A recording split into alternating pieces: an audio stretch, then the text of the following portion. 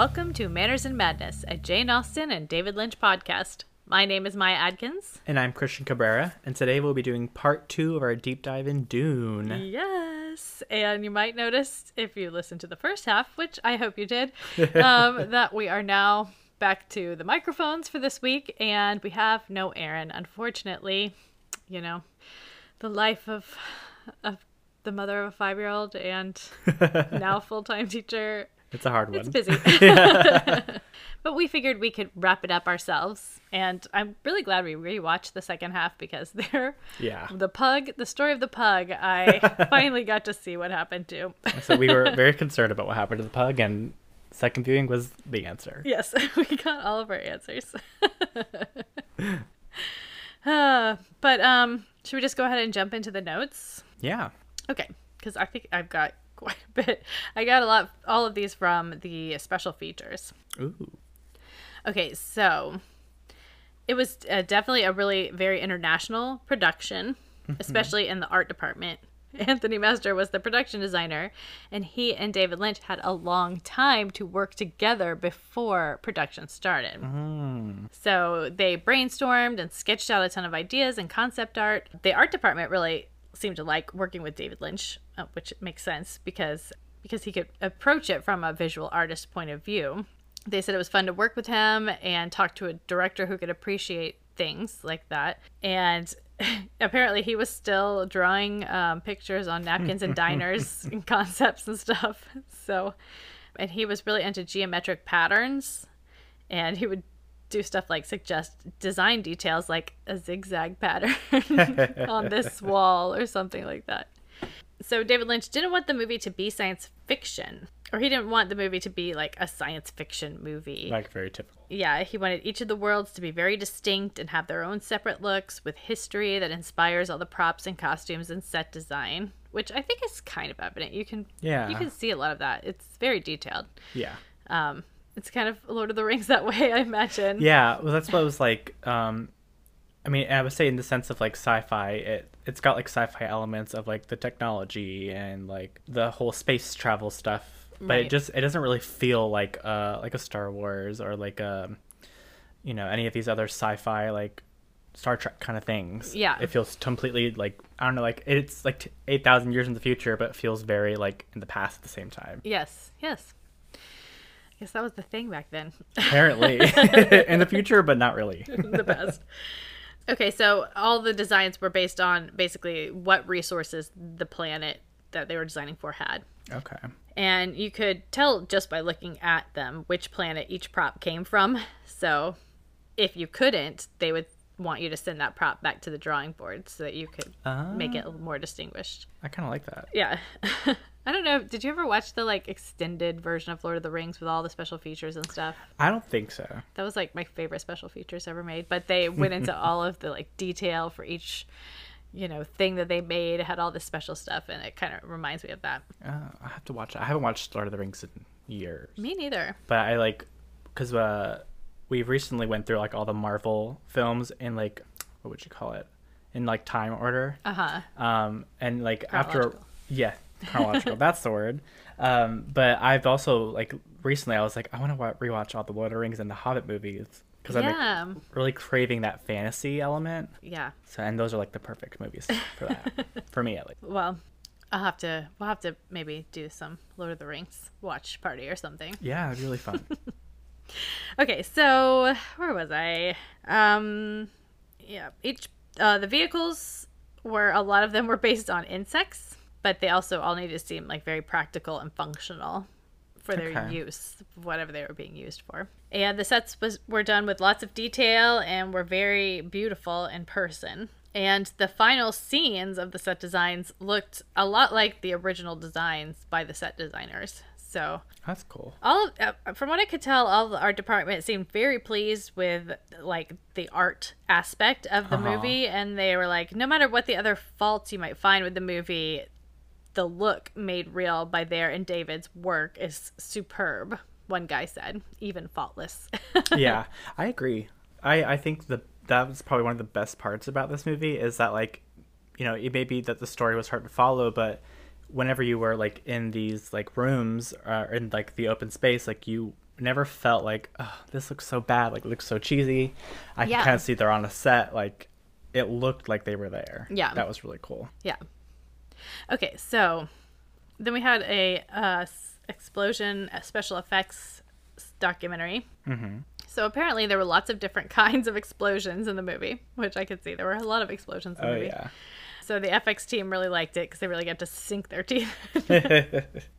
They had a lot of bomb operators, and like each operator would have to keep their eye on a specific bomb since they were all buried under the sand, and you couldn't like really put a marker of where they were. So they had to like see where the actor was in comparison and like put the bomb off whenever it was safe. Yeah. Ooh, that's scary. Yeah. I didn't hear about anyone getting hurt, so I guess they did a good job. The attack on the palace was the closest to a normal war film, and David was very insistent on black smoke for the explosions, so they actually burned tires to achieve it, which you definitely cannot do anymore. Nope. It's not good. They didn't really have like wire removal technology at the time, you know, like CGI remove the wires. So for like the flying needle attack, they had to use like these super thin micro wires so that you couldn't see it. And then the scene of the Baron floating was really difficult because the way the set was and what he was doing in any given scene meant that like they needed 3 or 4 different rig setups for each scene to switch in and out because like sometimes he's flying under something so they can't have something over him, and sometimes he's going down a hallway. So also the fighting training robot that he fights at the beginning, the big gold one that comes down, that was very difficult and complicated for the time to make. The FX team thought it was a lot of work, but that the illusion that it creates on screen was worth it. Mm-hmm. They said it could have been a disaster, but in the end, it was a really great experience doing the special effects for the movie. I feel like it's always like any like movie that has this like one great aspect of it, like that. I always feel like that department is always like, well, we didn't think we'd pull it off, and we thought it would be a disaster, but it actually was perfect. Yeah. And those are always like the best parts. Yeah, definitely. Okay, so then there was a documentary on the miniatures, like the sets and stuff. Okay. And this is really interesting to me. So the miniatures in general, they're very complicated to film because you have to like match the proportions and the lens focal lengths and all this other stuff to make it really work and look seamless. And so they actually had 2 different model shops working on the movie. One was for model shots for like foreground miniatures, and both of them said it was a very successful collaboration between the 2 shops. Brian Smithy built models as well as went on set and filmed the models and stuff like that. And most of their motion controls that they had at the time were still very crude, so things could like only go forwards and backwards and stuff like that. And then I think that was one of the model shops with Brian Smithy. And then the other one I think was Emilio Ruiz. He was very talented at setting up illusions so you could pair model shots with live shots. Like that scene where they first arrive on Arrakis and there's the ship and they're coming down and there's like all the people standing around like in formation. That most of that is actually a model shot. Oh wow. Yeah, it's very cool, but it would be way too confusing for my brain. I don't think I could ever try to set up shots like that. Yeah, no thank you. But his skill set of doing this is now practically a lost art at this point. But David Lynch said that he valued Emilio's work and that even though his system was old-fashioned, it should not be lost because the work he did was still very interesting. And Emilio thought working with David and having him like publicly appreciate his work was one of the greatest satisfactions in his working life. So that's sweet. Yeah. And it was really cool. I was like, this is amazing. The fact that people did this and how complicated it is. And like, it looks so great. And we don't even use it anymore. No. Shooting the worms was one of the great challenges of the production. One of the women, I think she might have been a producer, or maybe she worked with the model shop, but she said she detested the worms, every single section of them. She hated the head part, she hated the middle parts, and she hated the tail as well. But apparently it was really hard to come up with a design for the worms because, they're worms. Right. Yeah, well, it's like you don't want to make it too boring. But you also want to give it some sort of like unique characteristic. Yeah, exactly. Are the worms, is it like that whole like miniature kind of aspect, or is it like how did the I think they actually had like a head section that they would use. Yeah, and then they would have like a back and segments, Okay. They probably did have some model shots as well, I'm guessing. Okay, yeah. Because I feel like a lot of those, you think of like, whenever I was thinking about the worms, I was thinking about Jurassic Park. Oh, yeah. And like how those dinosaurs, like to this day, are like one of the most realistic looking, like, what would you call them? Like just animatronics, or yeah, I think so. But that when you look at the behind the scenes, they had so much trouble with them, especially during like the raining scenes where they get wet, they short out. So it's like all these from like the 80s and 90s, and all these animatronics look so actually really good. Yeah, I don't think that it was animatronic, probably, but it was like sectioned off. Yeah, because they didn't have like the Jurassic Park, like the scene where you need to see the whole body. And, right. Exactly. Yeah, but the worms didn't feel cheesy in most parts. Yeah. I would say majority of the movie, they looked pretty cool. Yeah, I agree. Just the fighting part was like, okay. Well, it's like when you have them all like lined up and they're all like, quote unquote, like roaring, but they're not like doing anything. Yeah. Then it's like, oh, okay. Yeah. Okay, so then there was a costume documentary. Apparently they had 4 months and they made 9,000 costumes. Whoa. They said they worked all night many times to get it done. Usually they were getting it done at the last minute. Wow. Sting's scene where he comes out of the shower was supposed to be a naked scene, and he was supposed to be fully nude. He agreed to it, but at the last minute the studio said they couldn't do it. So at midnight, the night before they were going to film that scene, the costume department got the call that they had to make a suit for him by the next morning. So they came up with this winged suit design and, made it overnight. The guild navigators, the ones that speak and have like the translation mic, and they come in with the octopilot guy. Mm-hmm. Their costumes were made out of used 1920s body bags that actually had to be cleaned before they could be used. Oh my god, it's gross. Because they still had like juices and stuff in them. That's disgusting. I know, gross. And they didn't tell them until after it was over. I feel like that's like the most David Lynch thing. Because what was it? Was it Eraserhead, or I can't remember which movie it was where he used like gross, was it animal parts or and just I don't know if it was his decision to use the body bags. I think they just got this random deal on it, but it does fit in perfectly with his like using like odd things that are gross somehow. Yes. So the Baron's costume was based on protective industrial wear. The suit, because he had like a fat suit on basically, and the suit they used for him was so heavy he couldn't stand up in it. Good Lord. So he was always being wheeled around or flown around.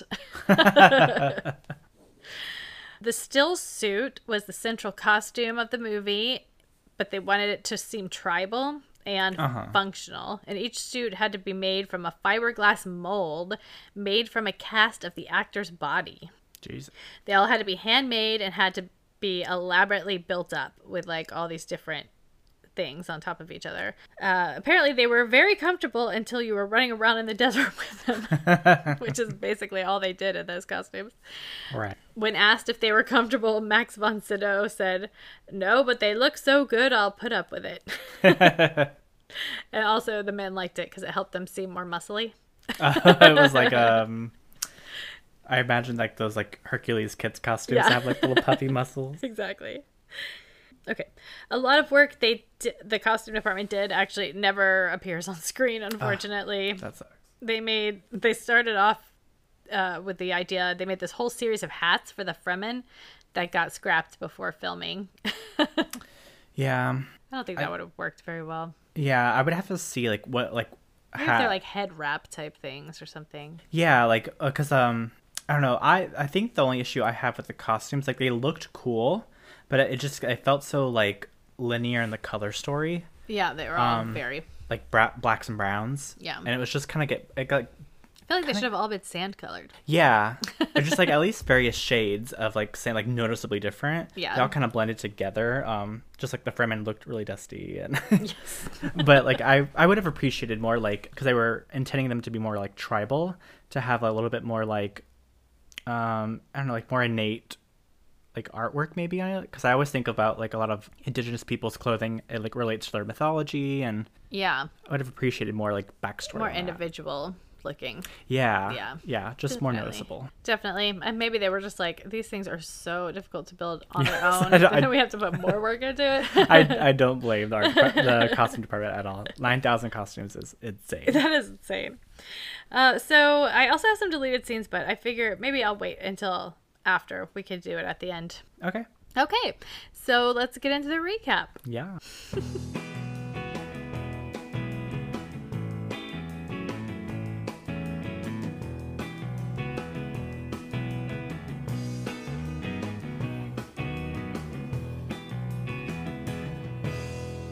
Okay, so the last thing we saw was the Harkonnens started to attack, and there were lots of bombs and spaceships and stuff. Okay, so back in. So we start off, Paul and Jessica are drugged and they're gagged. And the Baron, he's floating in. Gross. And we see we have a little shot of Dr. Yui crying to himself, which I'm like, thank goodness we have that one moment I so that we know. can see that he feels bad for this crap. Yeah, seriously, some sort of like redemptive something. Yeah. The Baron comes in and he disgustingly spits on Jessica. Ugh. And he tells, I don't remember what that other Harkonnen guy's name was. Not Harkonnen. What is it? Mindat?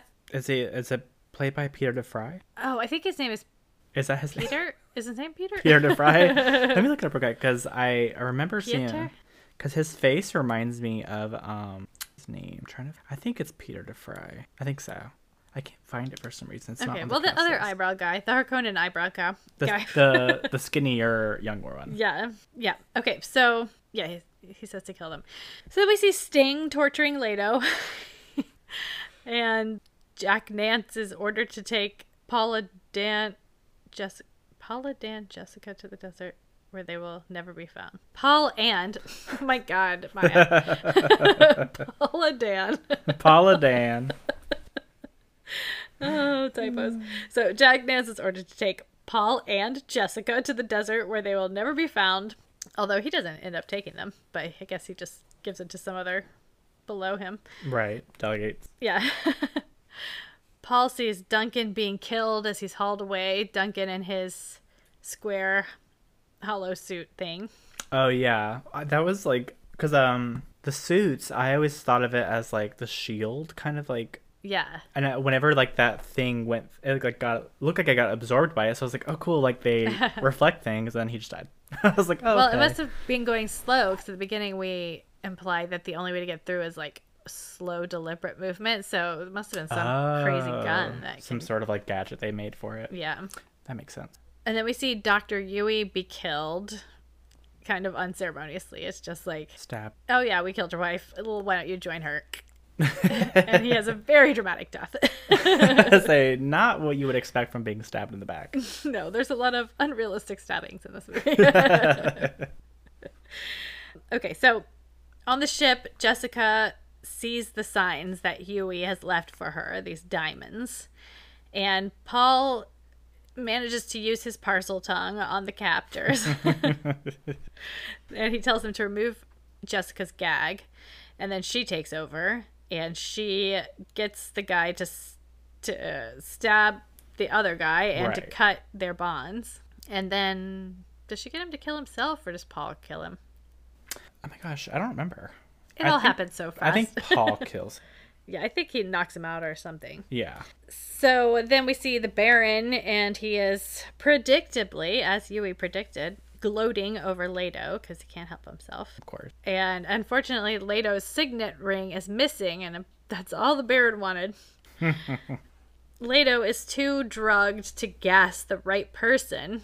And I have to tell you, up until this point, when they first unveiled the whole tooth gassing thing, I was like, that's never going to work. There's no way you're going to kill the Baron in like 5 minutes in this movie. And So I wasn't totally shocked that he didn't, but I was Right. also really, really rooting for his death by that point.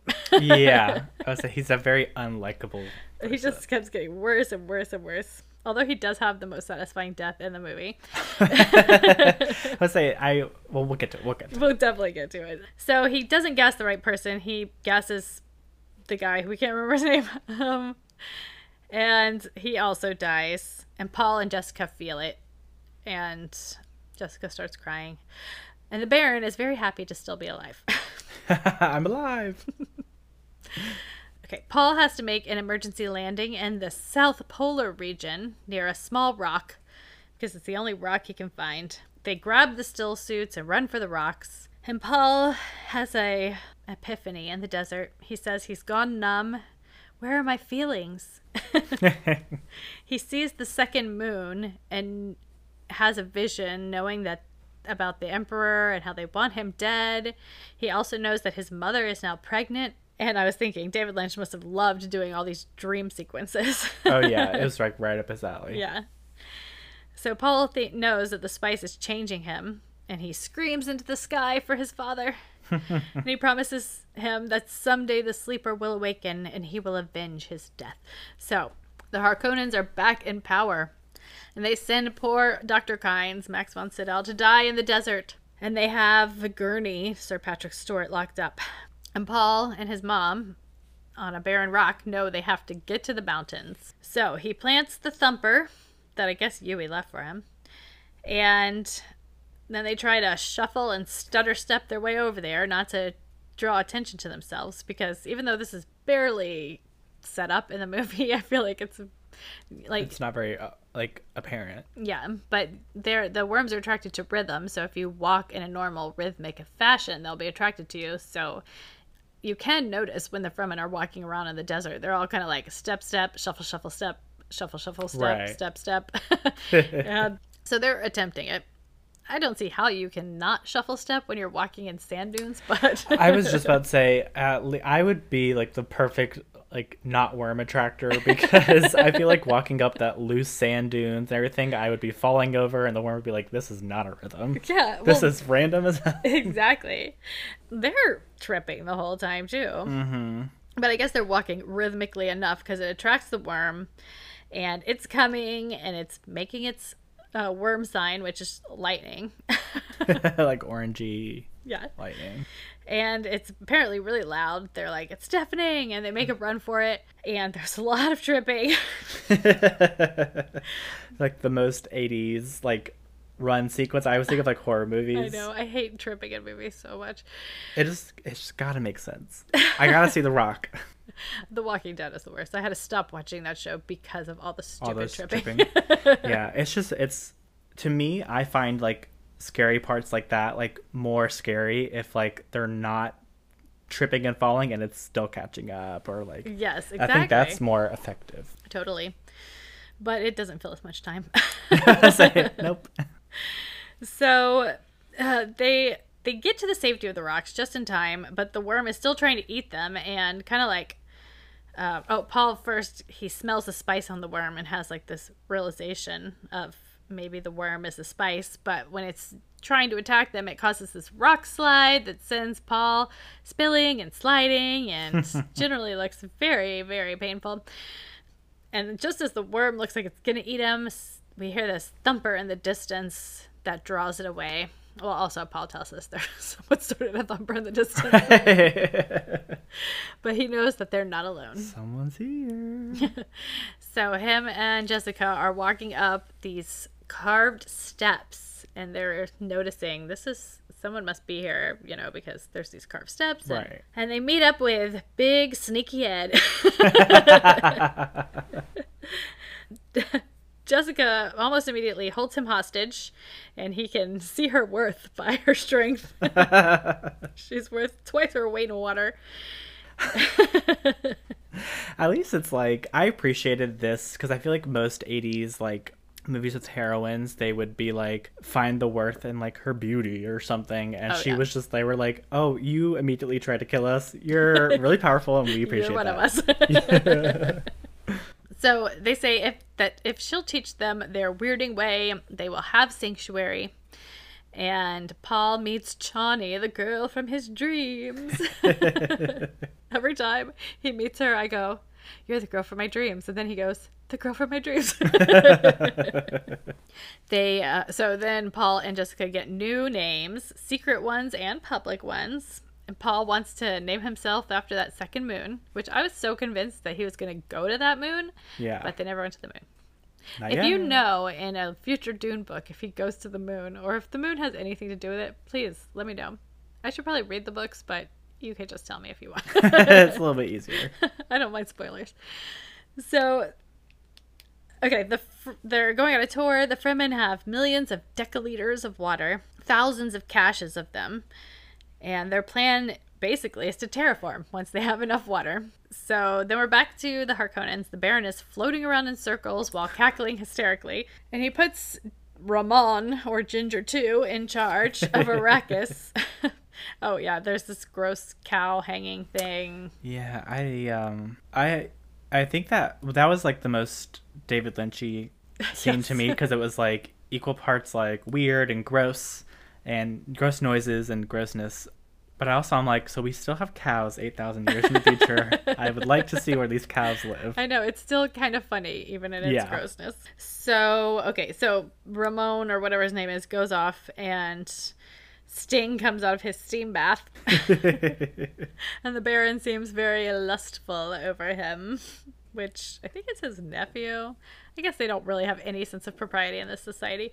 Apparently not. Well, I was like wondering if it was one of those things where, because I can't remember the relationship, but I was like, it would make sense to me if like Sting's character was created like artificially as like the perfect specimen, Harkonnen specimen, and definitely. that the Baron wants to look like that, wants to be him. Yeah, And I would so- like to know a lot more about the Sting Fade character, because I feel like he does nothing in this movie except walk around No. naked and have one pathetic fight at the end. Yeah. Because it reminds me of this aspect in one of my other shows where there is this character who basically has like figured out how to live forever, but to do that he has to like transfer his consciousness kind of to this like a younger person's body, and it's like this thing where he has to find the perfect specimen with the perfect powers and the perfect like lineage, and it's just like this whole thing. It kind of reminded me of that because of the way that he like obsesses over this person that he finds in the series. It's similar to the way Baron kind of obsesses over it. So that's why I was Interesting. thinking like, oh, is it like some weird like artificial thing? Yeah, But I don't know. I don't know. Again, I really don't want to know the ins and outs No. and intricacies of the Harkonnen society, to tell you the truth. It's too disgusting for me. No, thank you. So back in the desert, the Fremen want Jessica to become the new Reverend Mother since their own is dying. And to do that, she has to drink the water of life and shave her head. And she's afraid for her baby. Oh. And she manages to get through the waters of life. The other Reverend Mother dies, lets Yeah. herself die at that moment. But almost immediately, Jessica gives premature birth, and the baby is born with all of the powers of a Reverend Mother, and apparently So cool. grows really fast. And I can't wait till she actually appears, because I know, it's the best part. she really steals the show in the end.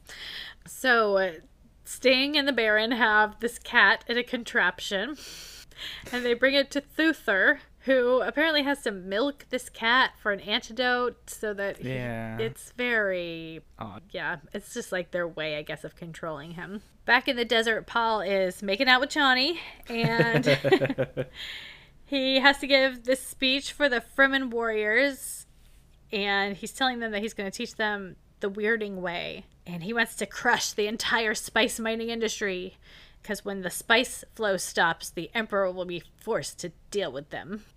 And he demonstrates the weirding device on the Fremen's hardest stone. And of course I was like, oh my god, I wrote, of course these highest ship Fremen will be good at weirding. It's almost like an immediate pickup, like, oh, we got this. Yeah. We get it. Of course, because they're high. I mean, their eyes have turned blue. They're so high all the time. Right. So Paul's name basically immediately becomes this killing word, so they can use his name to kill with these weirding devices. But now he must conquer the worm. So they give him a fancy hoe and a thumper. And he sets the thumper down to draw the worm, and he goes through his fear. He must not fear. Fear is the mind killer. And he attracts the biggest of the sandworms. Of course. It is the legend. I would have appreciated like if these worms had like names. Yes. That would have been like really scary Big names. Bertha. Really scary names like Big Bertha. Large Marge. The scariest woman in television. Okay, so Paul runs up and shoves his spade in between the body segments and just rides it up. I don't know how it works. I don't think it makes sense, but it works. we were talking about theories of maybe when the worm has an injury, it exposes it to the sun and it heals, but we really don't know. We also could probably answer all of our questions by reading books, but or looking at the Wikipedia, probably. Yeah, but we'd rather people just tell us. Yes, well, we're basing it off the movie, so we're basing it on what the movie is telling us. Exactly. So he attaches a couple of ropes and rides it like an elephant. And the rest of the gang runs up and hops on board, and they ride to victorious music. Dun, dun, dun, dun. So Paul gets like a guard patrol or whatever, and they go out and destroy some troops because now it's time for action. They got to put this plan into action. They also and some mining machines, and they're very effective. Like they just shoot it right out of the sky. Back at base, Ginger 2 has heard of Mohadim, and for the next 2 years, this is like they do a 2-year montage. Yeah. Paul is bringing the spice production to a standstill. Ginger 2, what's his name? Raban? Raban tries to hide all this uprising from the Baron. Paul's sister is aging rapidly and is very powerful. And Paul and Chani's love grows. I would have expected, because we were kind of hit with this 2-year advancement out of nowhere. And I would have expected a beard or some sort of aging kind of we're in the desert kind of thing that most movies do, but he's still very clean shaven. Still baby face. Oh, also while this montage is going on, at the end of it, they rescue / recruit Gurney back into the fold. And we noticed, oh my god, we didn't even mention, we said at the top, but we figured out Gurney had the dog, and when he went into battle, he was carrying it. He was carrying the pug. Yeah. So, okay, the Emperor, he's getting a report from the guild. These guild people really think they run the whole show. They treat the Emperor as if he has zero power. So they say they're giving him one last chance, and I said, there are a lot of talk, but they can't seem to fix any of these issues on their own, so I don't know how much power they really have, besides the fact that they control these space folding.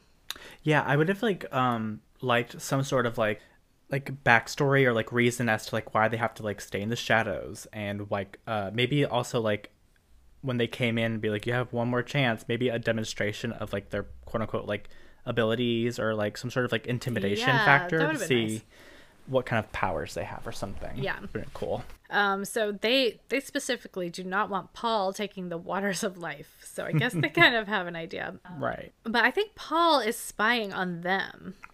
Because, it seems like it. Yeah. And the Emperor says that he wants genocide on Arrakis. Oh, God. He's just destroy them all. So Paul, I guess, saw all this and knows that he now has to drink the waters of life. They don't want me to do it. I gotta do it. Right. But Chani is very worried for him. Apparently, there was this whole scene, and maybe when we get to the deleted scenes, we'll see what it is. But there was a bunch that happens here that they cut out and changed to this desert version that they did. Uh-huh. I think the mom and sister were involved in the original version. It was a whole ceremony type thing. So they run out to the desert and tie him up, and she administers it to him.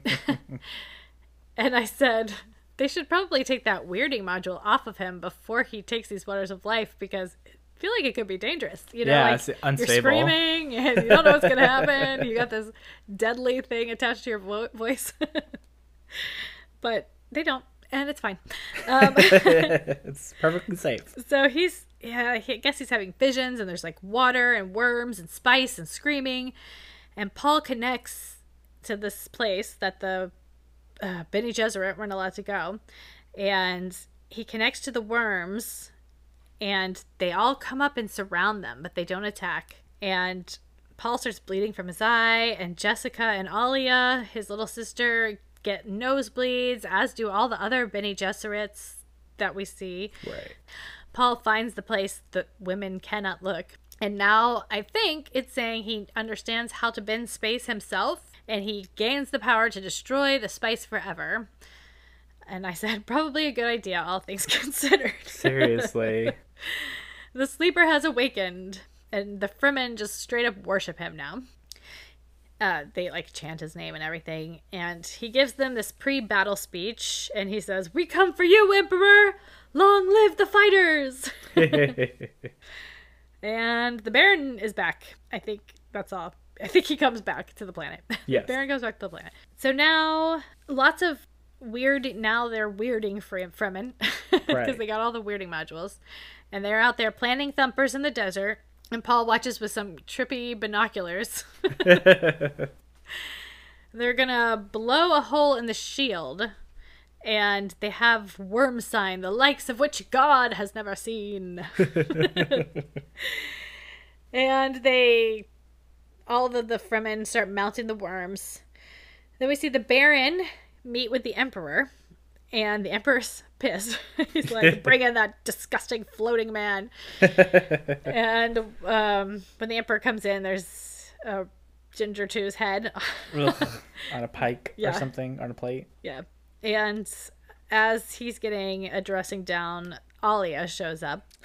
And the Reverend Mother is like hissing at her and is very threatened by her, and tells them to kill the abomination. But then little Alia uses her parcel tongue on her. Yeah, she's like, actually, no.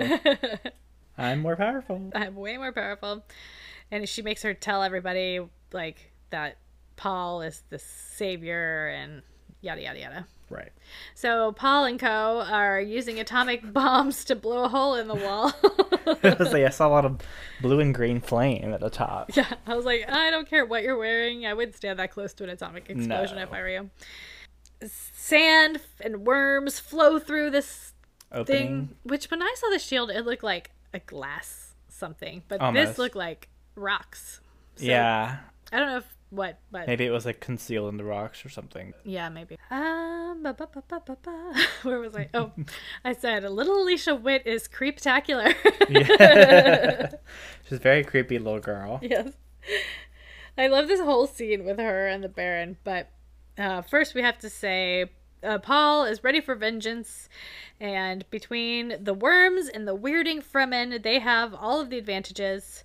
They're shooting ships from the sky, and nothing seems to hurt the worms at all, or No. them when they're on the backs of them. Alia, however, is making sure that the Baron doesn't get away. Wait for my brother. The worms are squishing people and eating people and shooting spice breath at people. And Alia, she poisons the Baron, and then she pulls out his plugs, and then he spins like a top, floats outside, and gets swallowed by a worm, and it's like the most satisfying death in this whole movie because Yes. he dies every way possible. Every like bad way. And he is the grossest. Yes. It was like the most justified way, because I always feel like these movies, a lot of movies will have like, they'll like kill a character but like do it like way too much. Like I always think of like Jurassic World, where it's like did you ever see Jurassic World? Yeah. Where the woman who's like watching them, on the kids on the island, she gets like picked up by a pterodactyl, then gets like in the mouth of another creature, and then that creature gets eaten by the Yes. giant water creature, and it's like she didn't do anything. I know. It's just like this overkill. But No. this was perfect. Baron deserved it, though. Yeah, he was the worst. And then Alia so this is like where Alia suddenly becomes the star of this movie. Like, Yes. first she kills the Baron and like the most badass death of the movie, and then she has this crazy knife wielding, feeling herself Like, badass moment, laughing. like Woo! slow motion. It's so amazing. She has also the best line at the end. But Yes. back in the palace, Paul and his people are making demands of the Emperor. He overpowers the Reverend Mother with his superior parcel tongue. And Paul wants to fight Sting just for fun. Yeah. Luckily, the drum line is ready to go. They're like, we're prepped for battle. We're prepped for a fight. It's a good thing he gets this fight, honestly, because up until now, Sting hasn't done much but look pretty and make the faces. He's very good at the looks. He's very constantly making faces. It almost looks like Sting's going to win for a second. There's a lot of crotch hitting. Yeah. But Paul is just putting on a show. And the show ends with him breaking Sting and the floor open with a single word from his voice. And everyone is shocked. Yes. And Paul makes it rain. I think he says, God created Arrakis to train the faithful. And the terraforming has begun. And little sis is like, how can this be? Because he is the Quetzalcoatl. And she steals the last 10 minutes of the movie. Yes, she's so good. And then we get an ocean for the closing credits. There's like cast pictures and everything. Yes, the most 80s piano, like, doo-doo-doo. It's super fun. I love it. It reminds me of like an 80s like rom-com, like maybe like a romantic drama almost, like the way like the waves crashing. I picture like, you know, a house on the beach and this lovers, you know, drama of trying to be together. Yeah. Super 80s, and I love it. Definitely. Should we go over the deleted scenes real quick? Yeah.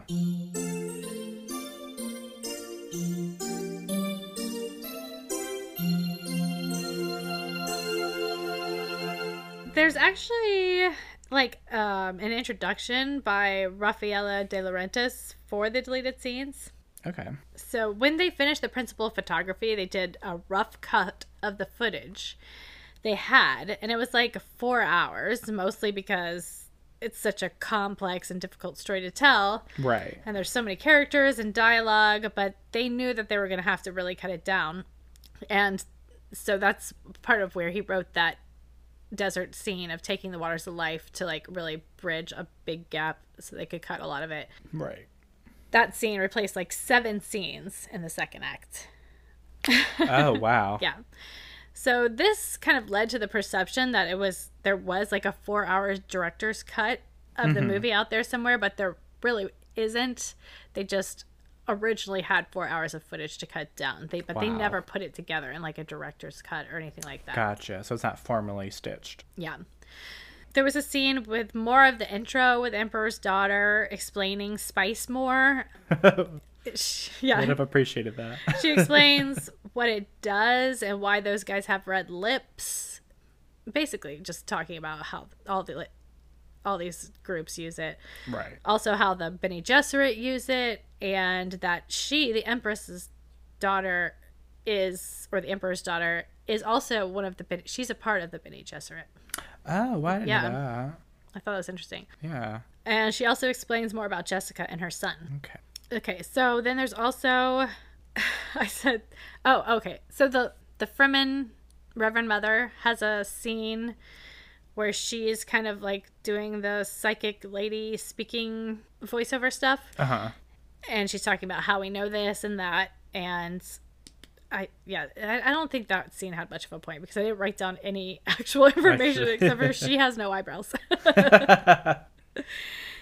And then we have a scene with Thother talking to Leto about the prophecy and about Paul. Probably not really necessary. Probably. One of showing Jessica. Oh, there's okay. Because I was wondering if I had forgotten this scene, but it was a deleted scene. But this one actually I think is important because I actually read this scene in the book. One where Jessica and shout out Mape. She gives her this knife and it's called the Maker. And once you show it to someone else, it has to bloody, or once someone else has it, it has to bloody the person who originally was holding it or something. Oh. And so she just gives her like a little cut instead of like killing her, which she kind of expected, I think.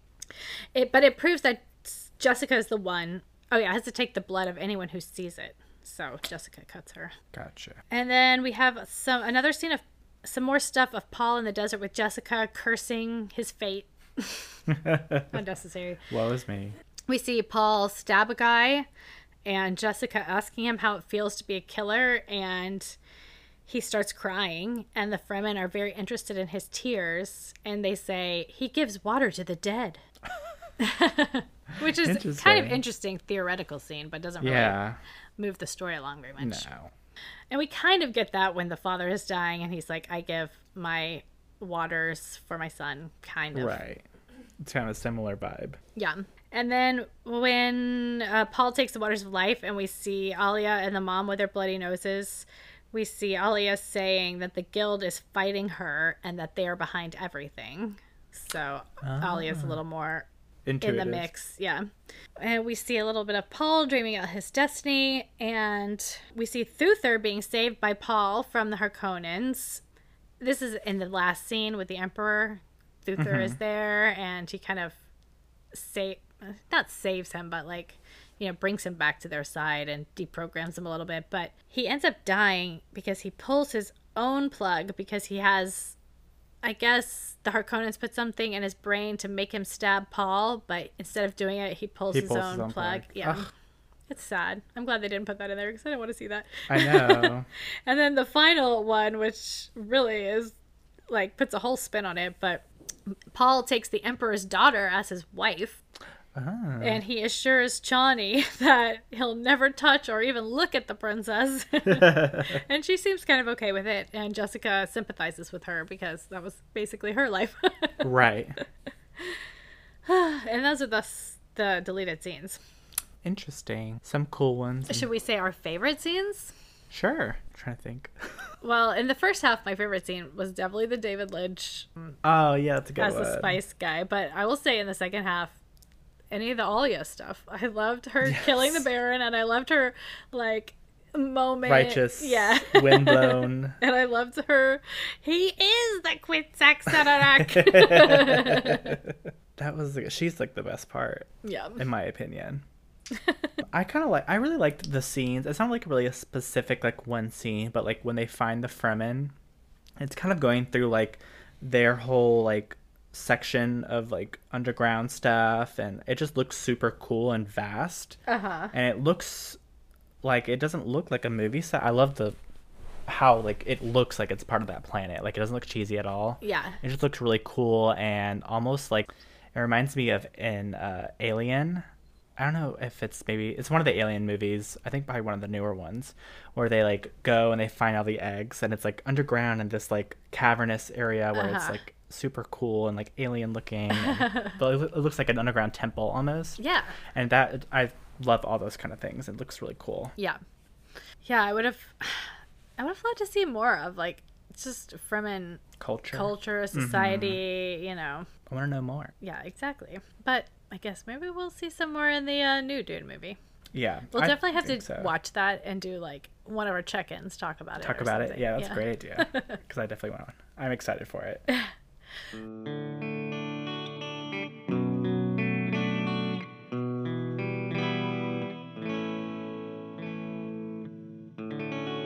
Should we take our quiz now? Yes. You ready? Yes. Okay, it's which Dune character are you? This is probably also based on the book, so there might be characters we don't even know. We can figure them out as we go. Yes. All right, question 1. Which is more dangerous, your mind or your body? My mind, my body, or I try to keep them in balance? My mind. Yeah, as of right now, my mind. All right, question 2. Are you more or less spiritual than most people? I would say personally I'm less spiritual. I feel like I'm becoming more in certain ways, but I don't know if you... Yeah, okay. I don't know. I would say spiritual is like less like religious and more of like in tune with like maybe like more of like the ancient kind of like ways of looking at the universe and how everything plays off each other. And yeah, I'm definitely, I go through phases, but we'll say I'm in a more spiritual phase at the moment. Question 3. Would you rather always be moving forward or would you rather focus on stability? Always be moving forward, focus on stability. I'm a moving forward person. I always want to keep moving. Yeah, I'm going to say that. Although I think I would say equal amounts of both, honestly. Yes. All right, question 4. Leader, team player, or loner? If I had my druthers, I would say leader. I'm generally a loner, though, unfortunately. Yeah, I would say, leader for me if I had the right opportunity. Okay. Question 5. Which of these abilities would you most like to have? To be able to predict events with an incredible high degree of success?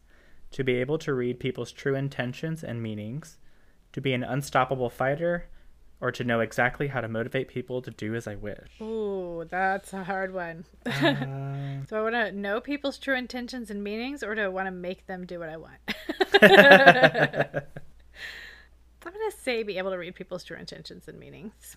I feel like that's my biggest problem. Yeah. I was thinking about that, but then I always think about like those movies where like the character has powers that do that. Sometimes I wish I could convince anyone to do anything, so. Yeah. I'm going to say to motivate people to do as I wish. Good. I would be responsible. All right. I'll tell you what they want to do, and you can be like, all right, let's make them do this. I was like, you got to do it. I'd make people do things that they are not ready for. I mean, they don't want to do, but they know they have to do it to make themselves better. All right. Question 6. Are you more likely to dress for style, comfort, or practicality? Style for me. Comfort or practicality, but mostly comfort. Question 7. Which is worse, being too passive or too combative? I think being too competitive is worse. That's what I was going to say. I'm not. I find it the most annoying. Yeah, I was going to say, I'm not like those aggro people. I'm like, no, thank you. Although being too passive can be really annoying too. Yeah. Question 8. Which anxiety dream would you be more likely to have? Not wearing any clothes, financial disaster, someone close to me dies, or career disaster? Someone close to me dies. Yeah, that's... I've never had one of any of these, but I have had like people close to me being injured and stuff like that. Yeah. I would do, someone close to me dies is for me. So I've never had a career or financial disaster dream, and I've never had one of those like naked classroom dreams. So I've had the other one. Question 9. Do you think people are more dangerous in their actions or in what they neglect? Actions are more dangerous. Neglect is more dangerous. Neglect. Yeah, I'm going to go with that. Question 10. Which would you most like to live next to? An ocean, a forest, or a mountain? Oh, so many good choices in this one. I'm going to say a forest. I'm going to say an ocean. Because it never, like, am I going to be technologically advanced, or am I going to need to have like a food source? Like, true. All these questions. You can always get what you need from the ocean. Question 11. Do you have more regrets over things you've done or things you never did? Things you never did, of course. For me.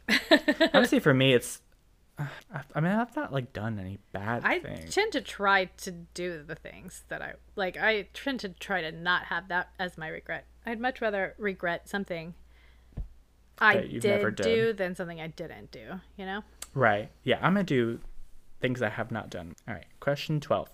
How likely are you to restrict your actions, such as using less water or driving less, for the greater good? More likely than most. I say more likely than most. I mean, it's pretty apparent with this pandemic.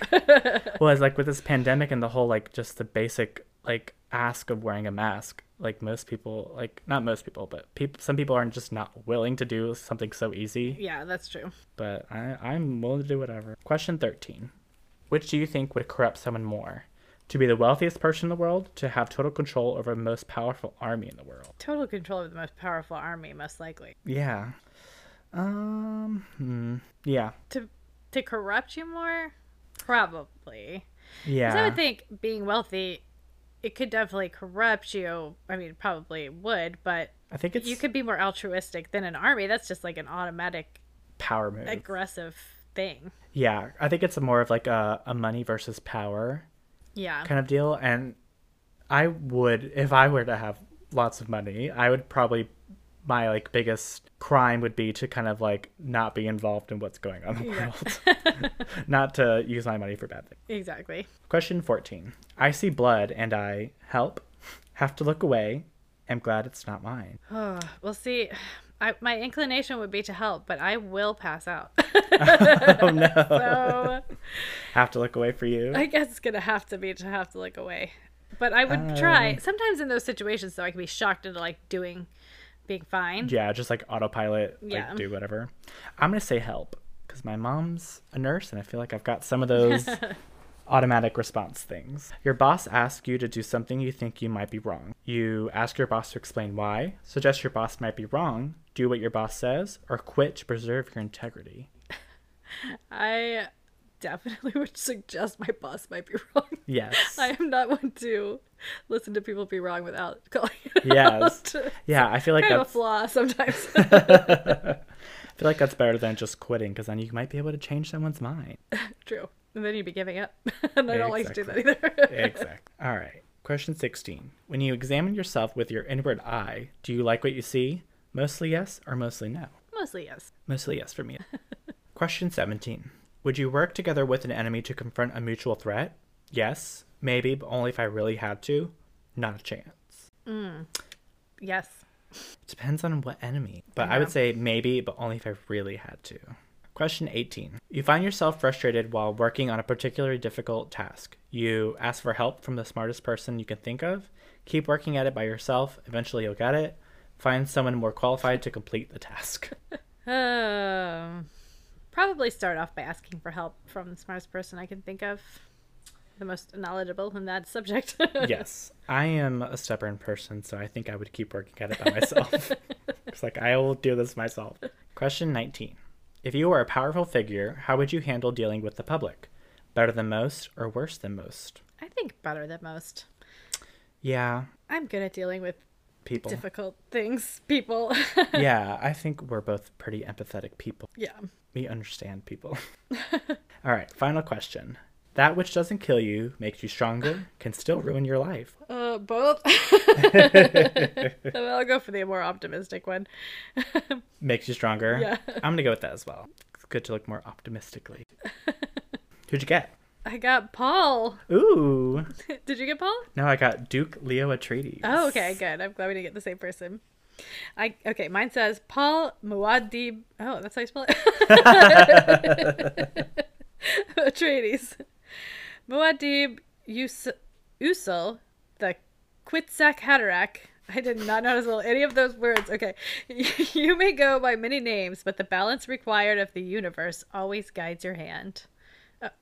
Oh, okay. Wow. I like it. I wish I felt that to be true, but maybe it is. Maybe it's in waiting. All right, for Duke Leto Atreides. Honorable and prudent, you seek the most economical course of action while trying to do as much good along the way as possible. Oh, it's very nice. That's great. I would like to think that's true. That was a good quiz. I know, it was fun. It didn't take nearly as long as I thought it would. No. 20 questions. I really like the questions because I wasn't like, a lot of these other quizzes will be like kind of leading you to like one character being like, this character likes toast, and be like, what's your favorite breakfast item? Toast? Yeah, and exactly. It's like, no. This one was more like about character. Yeah. I love that. Yeah. And it even had the right picture. Like the movie picture. Yeah. Okay, so final thoughts on Dune. Yes. I enjoyed it the second time I watched it. I think it's one of those movies where you kind of appreciate the things that didn't make sense the first time, the second time, and the third time, you know, however time you watch it. I would suggest that you be in the mood for a little bit cheesy in some points, sci-fi 80s movie. Like, I think you have to be in the mood to watch this. Yes. Be in the mood to watch a movie that's probably not going to be good, per se. But, because otherwise, like, I think the first time I watched it, I just was not in the mood. And so I kind of harped on more of the things I didn't like and how, like, I did not care for this movie. But I think the more I watch it, the more I appreciate the work that went into it. And I appreciate the costumes and like the sets, especially. Yeah. You just see how much like more effort was put into it. Yeah. I agree. I personally would say watch it. You know, my personal suggestion for any David Lynch is to watch it more than once because you find my personal experience with him has been it's so much better the second time. Right. But I would suggest if you want to watch it with a friend. You know, have a fun, crazy 80s movie night where you can talk and make fun of it. Because, you know, you're not going to catch everything that's going to happen. No. Maybe read the Wikipedia before you even start it. I don't know. That's a good idea. Or even, I would suggest for this movie, it's a good movie to watch in segments. Like, not all at once. Yeah. Just watch like maybe half and half. Yeah, like follow the podcast episode. Follow the podcast. But I will say, I was way more impressed than I thought I would be. I, you know, had heard and I had watched it the one time and not found anything enough to draw my attention in, you know, so like But this time, I really appreciated it. I thought it looked really good, all things considered. I mean, it kind of reminded me of like one of those old classic movies, like a big sweeping epic with like the types of model shots and stuff they were using. Especially with the Blu-ray, I thought it just really looked great. I loved the costumes. I loved some of the costumes. I loved Jessica's costumes. Yes. I thought that they looked all really well made, and it was also very detailed, and I kind of really like the story. It does make me want to learn more about Dune. And I was just gonna say, it really made me curious to like, of all, like, just I wanted to learn more about like mythology of it, like where do these like powers, like what is the origin of them, and like what is the history of these peoples. Like I would just really want to learn more about the characters and the people. The only thing that makes me sad about it is that David Lynch doesn't have any, like, he disavows it, you know. He doesn't have anything good to say about it, and I feel like it's kind of one of those things where you make something when you're younger and nothing goes right, and you're like, oh, that's the worst experience, I hate it. But like years later, looking back on it with some perspective, I think if he were to just, you know, be in the right mood himself and sit back and watch it, he might look at it differently and think, you know, this has actually got a lot of things that I really do love about it. Yeah, and I think you can really see his influence on it. And watching it made me think, you know, if you were to have directed Star Wars with someone else's script, you know, I think you would have actually done a really good job, because visually I thought it all looked, you know, comparable to Star Wars. Oh, yeah. I would say, like, really, I think the only things that make it just not as grand are, I think, the score. So Star Wars has that really unique score, and it sounds so huge. And then I think it's just... But I do love a crazy 80s score, man. Yes. I do love that. Yes. Yeah. I do wonder, though, if maybe he still just has like a dislike for it, because he looks back on all his work and he's like, this is like probably one of the only things that I didn't like... It's not 100% mine, and it's just, it doesn't feel right maybe to him. So I could see maybe that's why he's just so detached from it. Yeah, but I think it's fun, you know? Oh, yeah. And I hope someday he does look back on it. And you know what I would really love, and I know it'll never happen, but I would love for him to take whatever footage remains, the original, and remake it however he now would put it together, because I would love to see the evolution of how he would put it together. You know, would he take out all the voiceover? Would he take out some of the voiceover?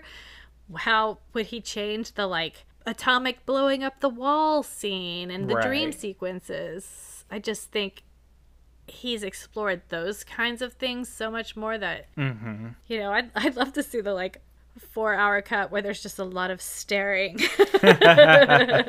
and just a lot of it just tensed, no dialogue moments. But I thought it was a fun David Lynch to do for the summer. And you know, who doesn't love some sandworms? Very scary sandworms. Yes. It was fun. All right.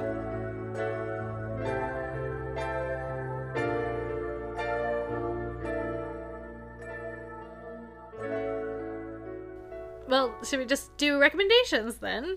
Sure. Do you want me to go first, or do you want to go first? I can go first if you'd like. Sure. I, this week, am going, since this is probably a lot of people's, not everyone for sure, but a lot of people probably think of Dune as their favorite sci-fi thing. I thought I'd recommend my favorite sci-fi book, and it's been a really long time since I read it. Not really long, but maybe like 10 years. So... you know, maybe if I were to reread it, I don't know if I would still feel as strongly about loving it as I did when I read it. But my favorite is The Moon is a Harsh Mistress by Robert Heinlein. Okay. He's one of my favorite classic sci-fi authors.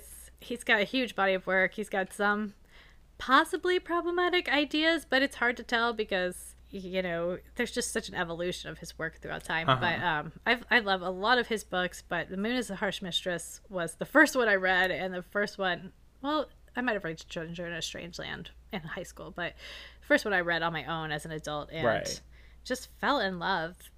And it's just a great story. I definitely recommend picking it up. The audiobook is really good for that as well. So I'm gonna have to check that out. It's a really good book. I love it. I love sci-fi books. I don't get to read enough of them. There's a computer that's alive and helps them have a revolution on the moon. And that sounds cool. It's really good. That sounds so cool. All right. My recommendation is going to be an music album. It's the Washed Out's newest album, Purple Noon. Washed Out is kind of like this electronic... I always liken his music to be a little ethereal kind of artist. And this album just came out a couple weeks ago, and I love it. It's very, I would say, I call it mood music. It's very good summer mood music. And even though we're at the end of summer, it's a good thing for next summer. But I remember... Still feels like summer to me. Yeah, well, in Florida, it's always hot. So. But it's just like the perfect album to like... If you're by yourself, by the beach or even by like poolside, just to put in, and it just makes you feel like you're alone and you're just feeling so good. And I love this album. I do have some beef with, I think is it Pitchfork or Vulture? Gave it a bad rating. It said it had no substance, and I don't agree, because not every album has to have a message. I don't think it just has to make you feel something. Very true. So I would recommend this a lot. It's really, really good. That sounds good. What is it again? It's Purple Noon by Washed Out. Did you put any of it on my playlist? I did not, but I will send you the album. Okay. So that you can listen to it, 'cause it's really good. Yeah, because I know last week I recommended that you wish me happy birthday. Yeah. But last week was my birthday, and Christian gave me a Apple playlist, which I really appreciated. I think it's the best gift. If you guys are looking for a gift for people, then you don't want to spend money, but in the old days, you used to give people mixtapes. Yes. Now you can just make a playlist for someone, especially for the person like me who just cannot follow music and needs other people's recommendations at all times. So, yeah, extra recommendation on top. Yes. And let's see. Next week, we are having a check-in, and we will tell you what's going to be next, but I will let you know we're going to definitely do some David Lynch shorts in the next round. Oh, yeah. There's so many. He's literally producing stuff every day right now. And if you want to get in contact with us. Yes. You can email us at mannersandmadness@gmail.com. Our Twitter is @mannersmadness. Our Instagram is @mannersandmadnesspod. And our website is mannersandmadness.com, and you can leave us a voice message. Yes, and you can find all of our platforms there on mannersandmadness.com. And I feel like there was something else I wanted to say. If you wouldn't mind giving us a rating and review on Apple Podcasts, we would definitely appreciate it. 5 stars, please. It's super easy. You just click the stars and you're done. And a recommendation definitely gives us more opportunity to have other people see our podcast. Yes, more exposure. Yes. So, yeah. Yeah, that's my favorite phrase. I think that's it. Yeah, I don't think we have anything else. All right, well, we'll see you guys next week. Thank you for joining us. Yes, thank you for listening. Have fun and good night. Bye.